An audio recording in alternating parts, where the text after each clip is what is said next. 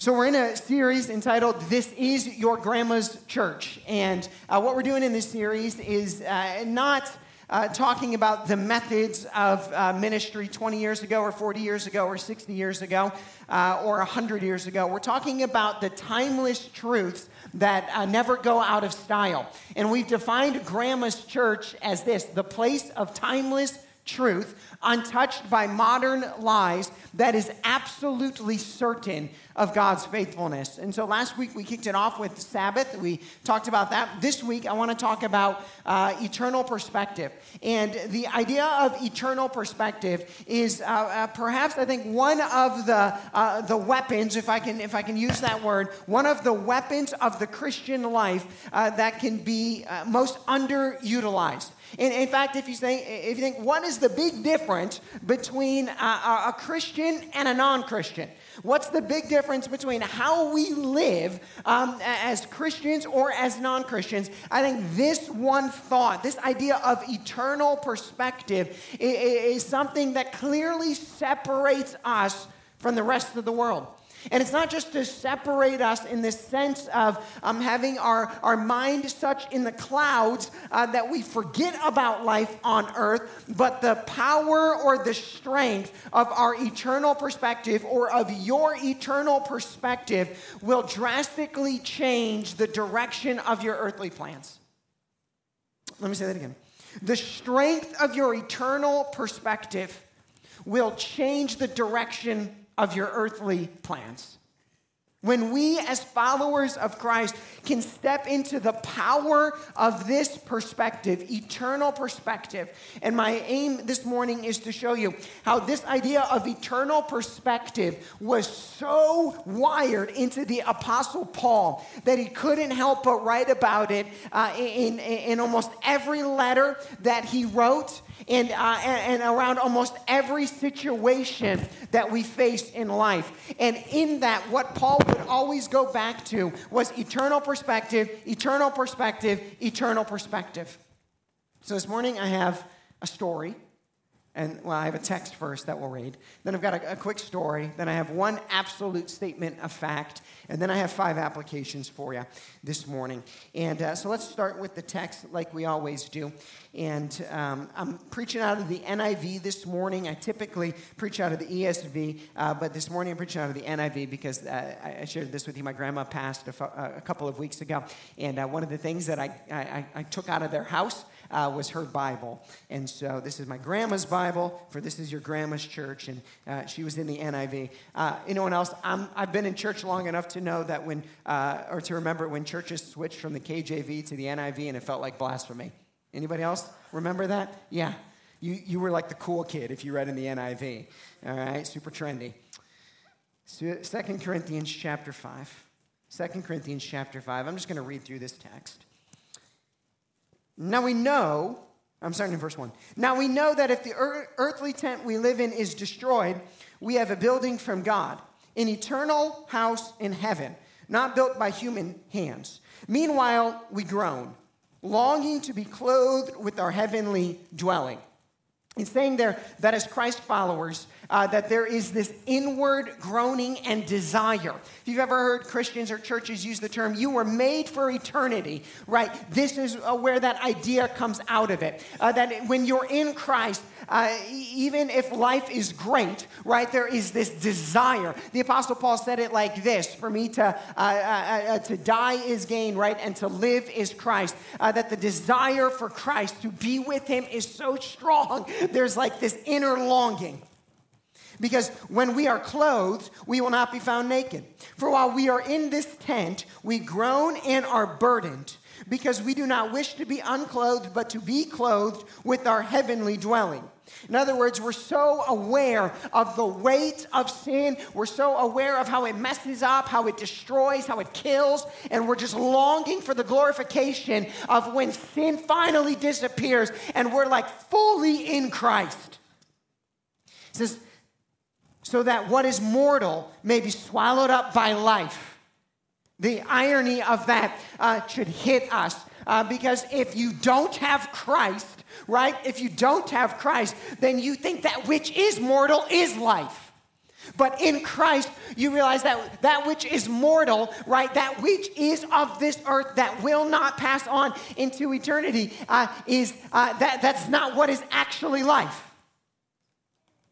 He says, now it is God who made us for this very purpose. The ESV says it is God who is preparing us for this. What purpose did he make us for? The very purpose of understanding the eternal nature of things, of existing on this earth in Christ, for Christ, by Christ, but also realizing that our heart longs for something more. And it is God who made us like this. And then he gave us help. Amen. He has given us the Spirit as a deposit, guaranteeing what is to come. The Holy Spirit then, right, Ephesians teaches us, is the down payment of our salvation. And so when you do have those moments when you're like lost in the Spirit, whether it's in worship or it's in prayer or you're reading or you're walking or whatever it might be, and you just have that moment where you're like, oh, the Holy Spirit is just so present right here. It just brought a peace that I could not have known. It's given me strength in the middle of this battle, right? That right there is, it's the Holy Spirit who is doing that. It's the indicator that you are in Christ, but it is also a snapshot of the beauty and the perfection of heaven. He says, therefore, because we have that, we are always confident. And the Christian is confident. The Christian is confident. And there was at some point in time, and this probably is on repeat in Christian circles or in the life of the Christian church, that as the church, from like a doctrinal perspective, started talking less and less about eternity, particularly the other end of eternity, eternal death, that it seems like what's kind of sweeps through the church is this lack of confidence about our salvation.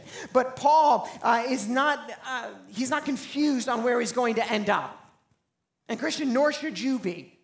Therefore, he says, we are confident and know that as long as we are at home in the body, we are away from the Lord, right? But we will be with him someday. We live by faith, not by sight. The unbeliever can only live by sight because they have no faith. We live by faith, not by sight. In other words, we know that what we see is not really what is going on. There's something more. We are confident, I say, and would prefer to be away from the body and at home with the Lord. There might not be a more dividing line in the scriptures on for you and I to evaluate where our heart is than that line right there. We are confident, I say, and would prefer. Would you prefer to be away from the body and at home with the Lord? Does it sound better? That's when you know you've stepped into Christ. He says, so since we can't do that, right, or since we shouldn't intentionally bring that on, right, since we can't do that, what we are going to do instead is we are going to make it our goal to please him, whether we are at home in the body or away from it. What's he saying? He's saying, because I would rather be with Christ than here on this earth. That is the eternal perspective that the Christian takes on. And the non-Christian, they don't know that eternity exists, right? They have no picture of eternity, and so they can only prefer the body. They can only prefer the right here because they lack confidence in what's in the future. And even as you think about the modern ideas around eternity, right, either A, that it doesn't exist, and if it doesn't exist, then you literally have nothing but what you have right now. Or you think about people who are uncertain, who throw their hands up and they go, oh, we can't really know. And so there's a lack of confidence about what comes next. Then you have to kind of dance this line of this life is important, this life is all we get, right? Or maybe there's something on the other side. Wow.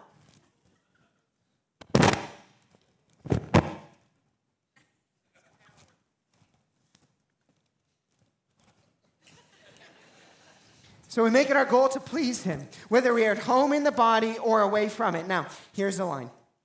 Our goal then is to please him. For we must all appear. Grandma's church, y'all. For we must all appear before the judgment seat of Christ, that each one may receive what is due him for the things done while in the body, whether good or bad. Opening statement of fact before we move into anything else this morning is this. Eternity is absolute or definite. Eternity is a definite fact. But eternal life is not. Eternity is an absolute fact, but eternal life is not. Even in the church now, sadly, there are these questions about eternity. What happens? And there are heresies that have snuck their way into the church over the years. A couple of years ago, it was the heresy of universalism, and that was the idea that everyone's going to get in at the end. And there's an element of it that kind of feels nice, right? And so people locked in on this, and there was a book written called The Racing Hell, and it talked about this. Well, The Racing Hell was actually written in response to a book that was called Love Wins that championed this idea of universalism. There's other ones that have popped up, like annihilationism, which is that you just kind of end at the existence. Both of these things are contrary to the scriptures. Furthermore, another distortion that has been kind of created is this, that there is, yes, an eternal life or eternity, but there really is only eternal life. And there's kind of like, as Christians, we believe in justification by faith alone. There's been an idea that has surfaced that's like almost like justification by the fact that you made it through life alone. And so if you just got through it, right? And like just like dying is the only thing that has to happen to justify you to make it into eternity. And this is contrary to what the scriptures teach. He says we must all appear before the judgment seat of Christ. And sometimes modernists, right, or those who fall into progressive Christian theology, right, they want to eliminate this idea of God as a judge or Christ as judge and want to uphold this Jesus who would never judge, even though it was Jesus himself who laid this out. Even in the great Sermon on the Mount, which starts with the Beatitudes that are so beautiful, and there's all this idea, and sometimes even progressives will look at the idea of the Sermon on the Mount, unless they look, and really it was just all about how we love each other and how we interact with each other, and that's all that really matters. You know how it ends? The Sermon on the Mount? Jesus says at the end of it, and then I will judge. I will judge. In John chapter 11. If you got your big Bible, you can flip it over there. John chapter 11, Jesus is telling this story. And I'm sorry, he's not telling a story. He finds himself in the middle of a story, of somebody's story. And what has happened in John chapter 11 is two sisters that Jesus was close with, Mary and Martha. They had lost their older brother. And Jesus shows up onto the scene, and he's engaging in this conversation with one of the sisters named Martha. And as he's engaging in the conversation with her, she makes this reference to the fact that Jesus could have healed Lazarus. And then she says, but I know we'll see him again. He will rise again. And then Jesus gets into this conversation with Martha. And I love how Jesus, just in the normal happenings of life, in this conversation with Mary and Martha, can drop like a theological truth bomb right into the middle of it. And Jesus says to her, Martha, I am the resurrection and the life. And then he goes on to say this, he who believes in me will live even though he dies. And whoever lives and believes in me will never die. And then he ends it with the most pointed, strong question, I think, in the scriptures. Do you believe this? And when we think about the idea that eternity is absolute, but eternal life is not, there are two paths. eternal life or eternal death. And the difference in which of those somebody experiences is wrapped up right into this question. He who believes in me will live even though he dies. And the reverse is true. He who does not believe in Christ thinks he lives, but will die. This is the other side of it. And the difference then is that belief. And I've said this before, that belief in the Christian faith, if I could use a metaphor to help us understand the idea of what does belief mean. Belief in the Christian faith is not the idea of standing and saying, I believe that the plane in front of me can fly. That's not belief. To say, I think the plane can fly. Belief is I enter into the plane, it takes off, it transforms where I'm at, and it takes me to a new place. That's belief.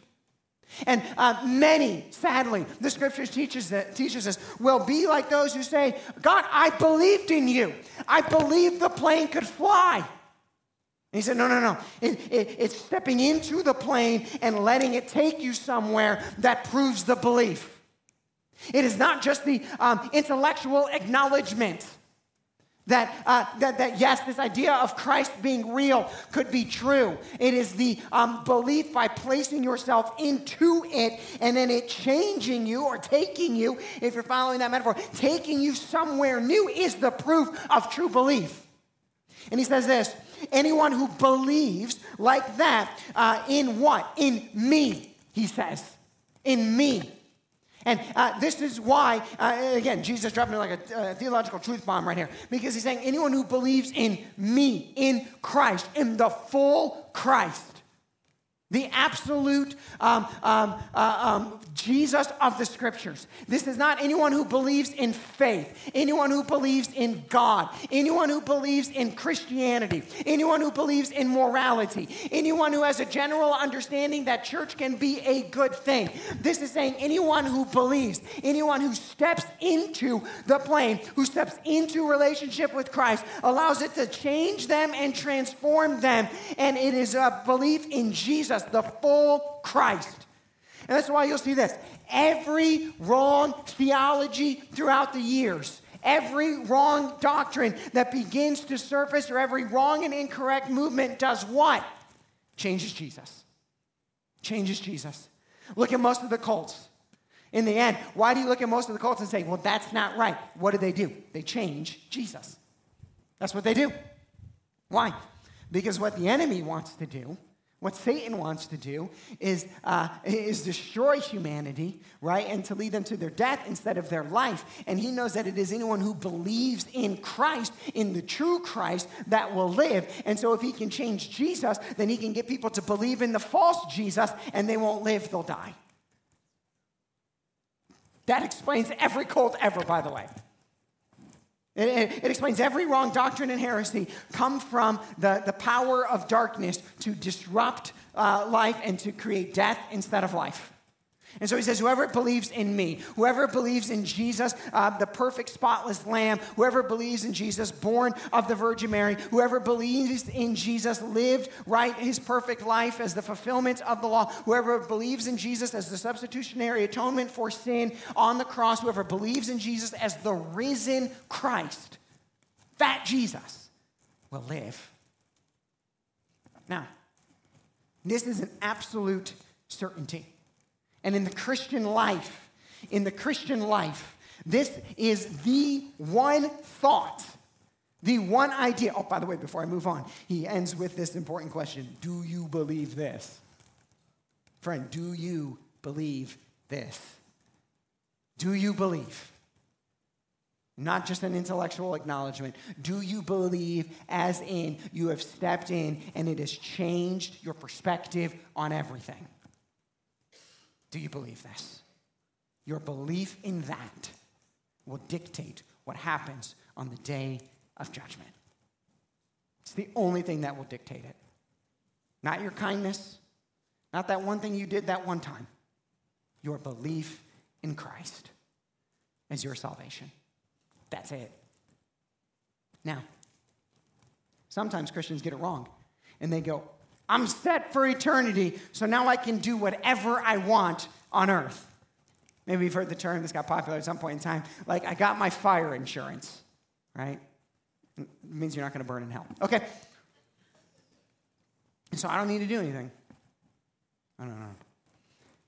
Paul over and over and over and over. And I'm going to show you this morning. He keeps saying, if you have understood what's at stake in eternity, then that will drastically determine how you live in this life. It will change everything about how you live in this life. 5 ways, by the way, that I'll give you 5 of them this morning. The first one, let's look in 1 Thessalonians chapter 4, 13 through 18.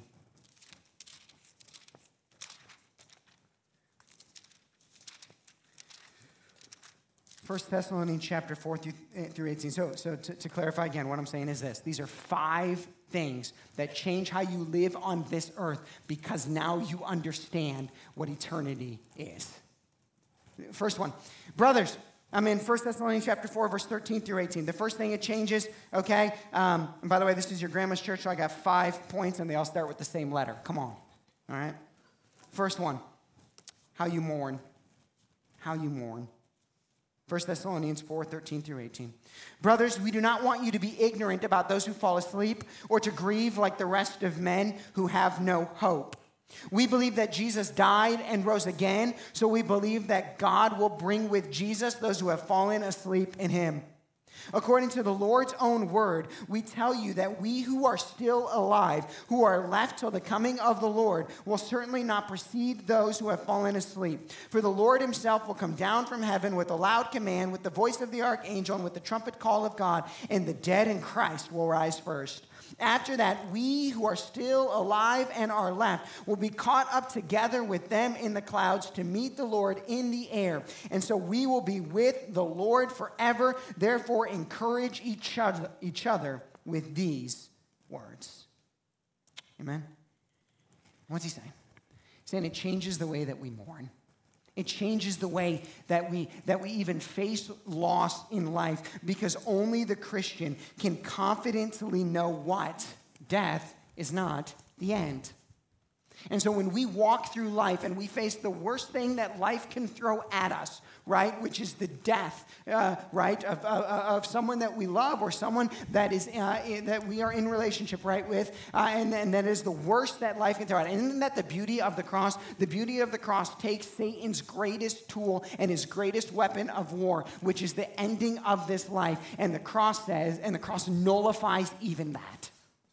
The cross nullifies Satan's best attempt at destruction, which is death.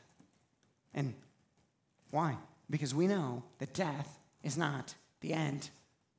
When I was mourning the recent passing of my grandparents, I was having a conversation with Lindsay, and she said, what's going through your head? And it was all the typical things, right? I wish I would have done this. I wish I would have called more. I wish I would have shown up more. I wish I would have gone that one time. I wish I wouldn't have taken it for granted. I wish I would have, all of them, right? And we all do this. And mourning, right, is biblical. It's godly. We're supposed to, all of that kind of stuff. And in a very, this is your grandma's church fashion, Lindsay just responded with, yes, but you have to remember how much time you will have in eternity. And so we mourn differently because we know death is not the end. And Christian, death is not the end. And so mourn and feel, yes, but there's still a hope we have. Why? We will see them again if they are in Christ. So what does that mean? Oh, it means we share Christ. It means we share faith. Because we're looking and we're saying, this is not it. This is not all of it. There's so much more. Embrace Christ, right? So it even changes the way we mourn. That's the first one here, right? Okay, the second one, how you mourn, right? The second one is this, because I want to stick with my flow. And the second one is how you money. Changes that one. Flip over to 1 Timothy, if you got a Bible. And Paul, it's like once he understood this eternal perspective thing, he just got excited all over the place throughout the scriptures to just show people this is how eternal perspective changes everything on this earth. And he didn't let anything go untouched. And so the second thing it changes is how you money. 1 Timothy 6:6-10. So I'll read it, but then look at the end where Paul ties in how eternal perspective is what changes everything. He says, but godliness with contentment is great gain. For we brought nothing into the world, and we can take nothing out of it. Now, there might be a temptation for people to go, yeah, so I'm going to get as much as I can while I can. But Paul didn't stop there. He goes, but we have food and clothing. If we have food and clothing, we will be content with that. People who want to get rich fall into temptation and a trap and into many foolish and harmful desires that plunge men into ruin and destruction. I mean, have you ever seen somebody get ruined by money?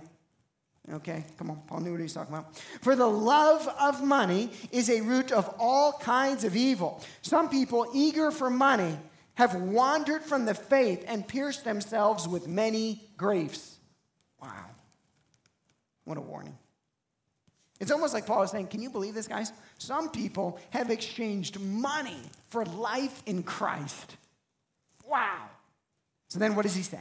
In verse 17, he says, command those who are rich in this present world not to be arrogant, nor to put their hope in wealth, which is so uncertain.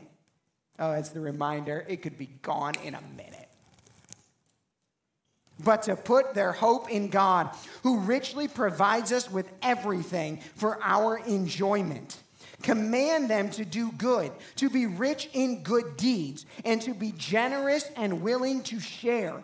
In this way, they will, here he is, he ties it into eternity. In this way, they will lay up treasures for themselves as a firm foundation for the coming age, so that they will take hold of the life that is truly life. In the end, he ties it all back in, right? And Paul does this in different places. He ties in, he's showing us like a mental or like a heart conviction on why we should think certain ways or look certain ways. And in this one, he actually ties our generosity back to the idea of eternal perspective. Some of us, we know exactly what is in our 401k. We know exactly what is in our retirement accounts. And it's almost as if Paul, without any idea of knowing about retirement accounts, is saying this, what's in your heavenly retirement account? It's like that's what he's saying. And I would say this too, by the way, if you're young, like in the same way it's true, the younger you start your 401k, the better. The younger you start that eternal one, the better. And so start to operate in this now. This was so fun. This morning, my daughter Reagan, she gave her very first tithe this morning before we got in. It was so cute.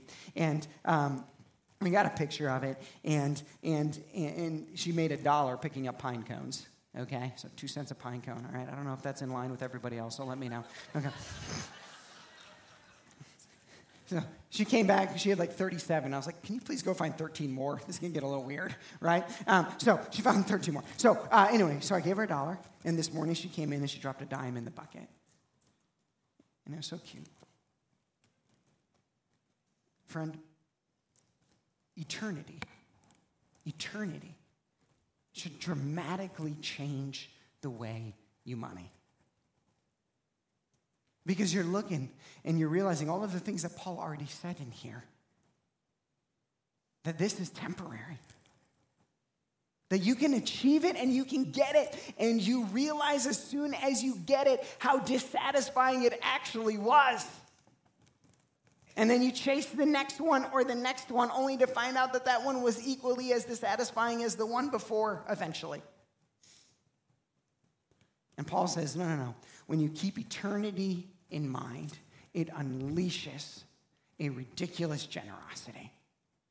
You realize. And he hits, see how he hits all of the things in there? He hits fear. He hits a lack of contentment. He hits the desire, right, for like just the desire of the greed of more and more. And Paul's like suddenly kind of blowing each and every one of those up. And he's saying one of the perspectives that should change it then is your eternal perspective. And keep eternity in mind. And it's almost like Paul saying, when you keep eternity in mind and you look at what you have, when you're rich, and rich, I know we could define a million different ways. You go, wow, yeah, I'm going to do this differently with eternity in mind. That's the second one. So it changes how you mourn, it changes how you money. The third thing he says is this, it changes how you mend. How you mend. John 15, Jesus is having this, he's in the middle of one of his longest uninterrupted speeches. And in John 15, 16 through 17, he says this, you did not choose me, but I chose you and appointed you to go and bear fruit that will last. And what do we know? That the fruit that will last is the fruit that's going to carry on into eternity. And he says, then the Father will give you whatever you ask in my command. And then he ends it with this. This is my command, love each other. And so to summarize the point here, he's saying that there is this idea here that you and I have been called, right, to bear fruit that will last for all of eternity. And the only fruit that will last for all of eternity is that which is done in God's name, right? That which is done for the sake of the kingdom. All else will burn away. And then he wraps it up with, so love one another. And the point I'm making is that when you keep eternity in mind, it actually changes the way you mend relationships right now. Sometimes we go to the reverse way and we say, we'll figure it out in eternity. And I think Jesus is actually saying he's saying, no, live like you're in eternity right now. So go mend the relationship with eternity in mind, with the idea that some of those people that you have the most division and tension with are actually people you're going to be spending all of eternity with. And he's saying, instead of figuring it out then, figure it out now. With eternity in mind, knowing that one day you will be reconciled. Reconcile now. Forgive now. Release the bitterness now. Let eternity actually motivate you to mend the relationship. You're going to spend eternity with them in heaven. Look at the flip side of it, friend. What if they're not in Christ? That person that you have the tension with, that you have the anger with, that you have the bitterness with. And I think that the scripture is saying, whoa. Think about eternity. You're going to hold on to that? You're going to hold on to that earthly hurt and pain, and I know it hurts. But you're going to hold on to that with eternity in mind? What if you offering that person the forgiveness? What if you releasing the bitterness? What if you laying down your own rights is the very thing that God uses to change that whole person's eternity? With eternity in mind, mend differently. Paul, I know that wasn't Paul, that one was Christ. All right, then we're going to pick it back up with Paul again, and he's going to give us a fourth one. How much time do I got? I don't know. We'll see. Okay. Number 4, you can go over to 2 Corinthians chapter 4.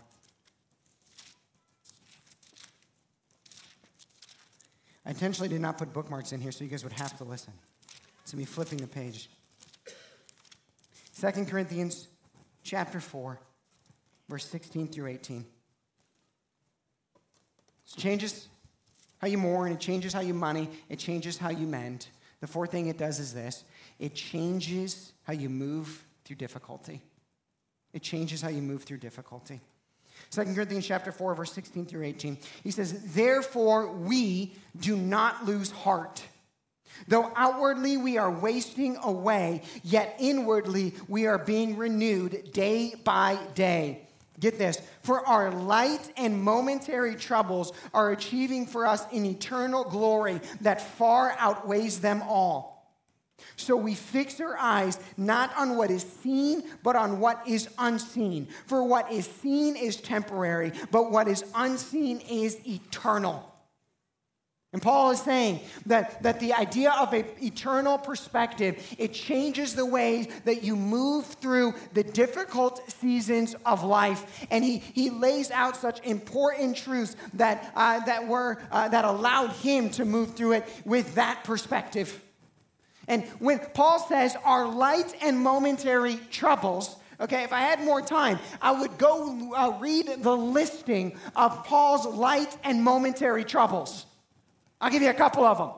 Paul's light and momentary troubles were being whipped 39 times. 7 different times. I think it was 7. Maybe 4. I don't know. A lot. Paul's momentary troubles were being thrown into prison.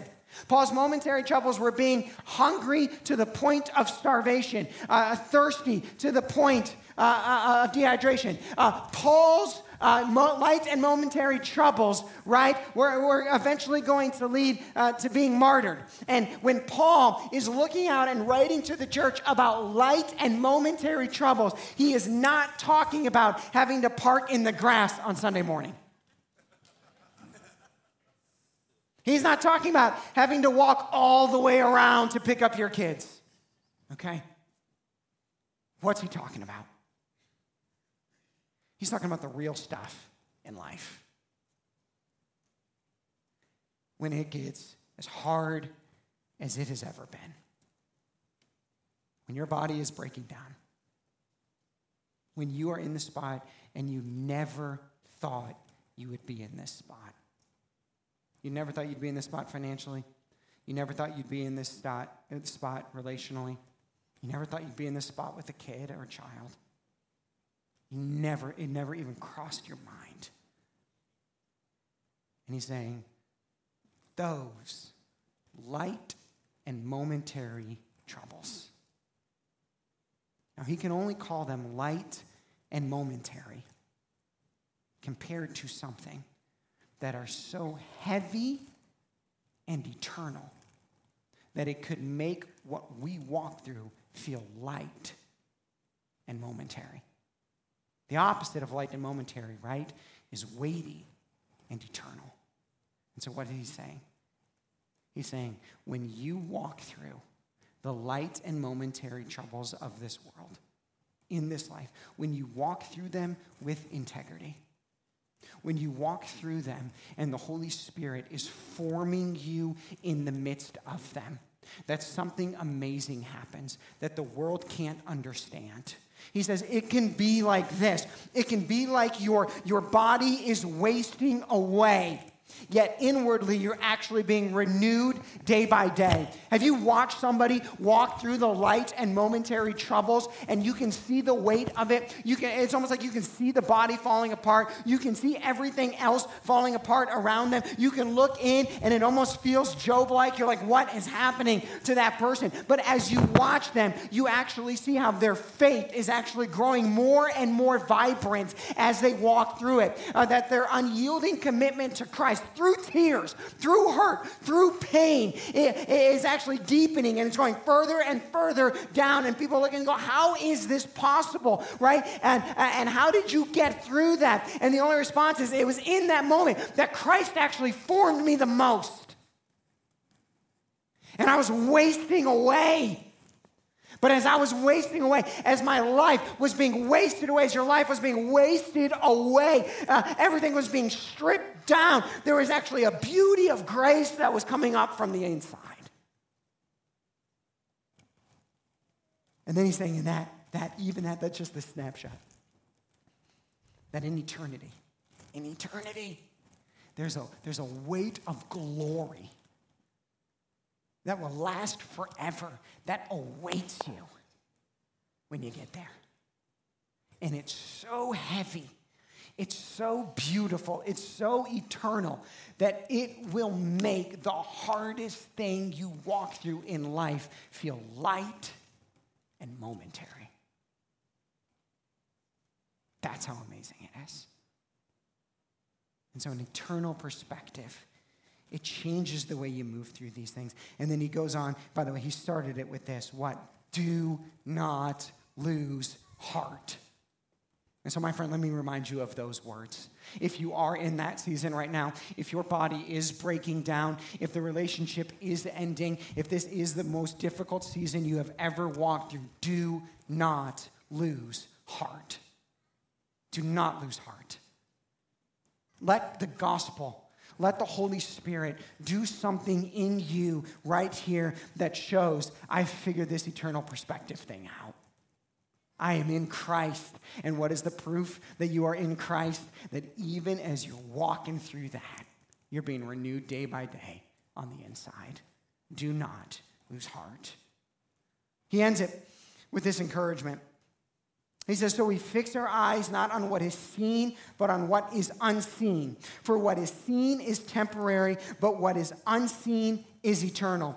It echoes the words that he's going to use later in the book of Colossians. And the last of the 5 is this. It changes how you are motivated when you understand eternal perspective. In Colossians chapter 3, 1 through 4, he says this, since then you have been raised with Christ. Set your hearts on things above where Christ is, seated at the right hand of God. Set your minds on things above, not on earthly things. For you died, and your life is now hidden with Christ in God. Let me reiterate that line, or reread it.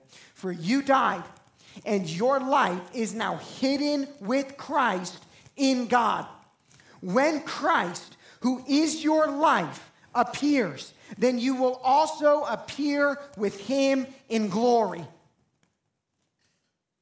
Paul, in this one, he's taken everything he's written, and I think this is his best way of summarizing all of it. And what is he saying here? He's saying that this is how big eternal life and eternal perspective is. That if you have indeed stepped into Christ, your entire life, your entire old way of doing things, everything that you used to do has disappeared and is gone. And now your entire life is in Christ. How you mourn, how you mend, how you money, how you're motivated, how you move through difficulty, it is all now wrapped up in Christ.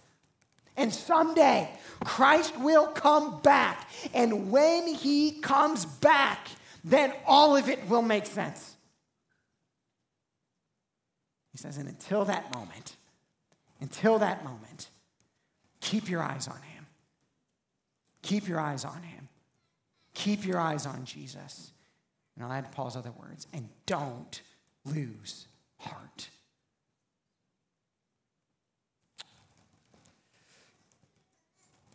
Let's pray.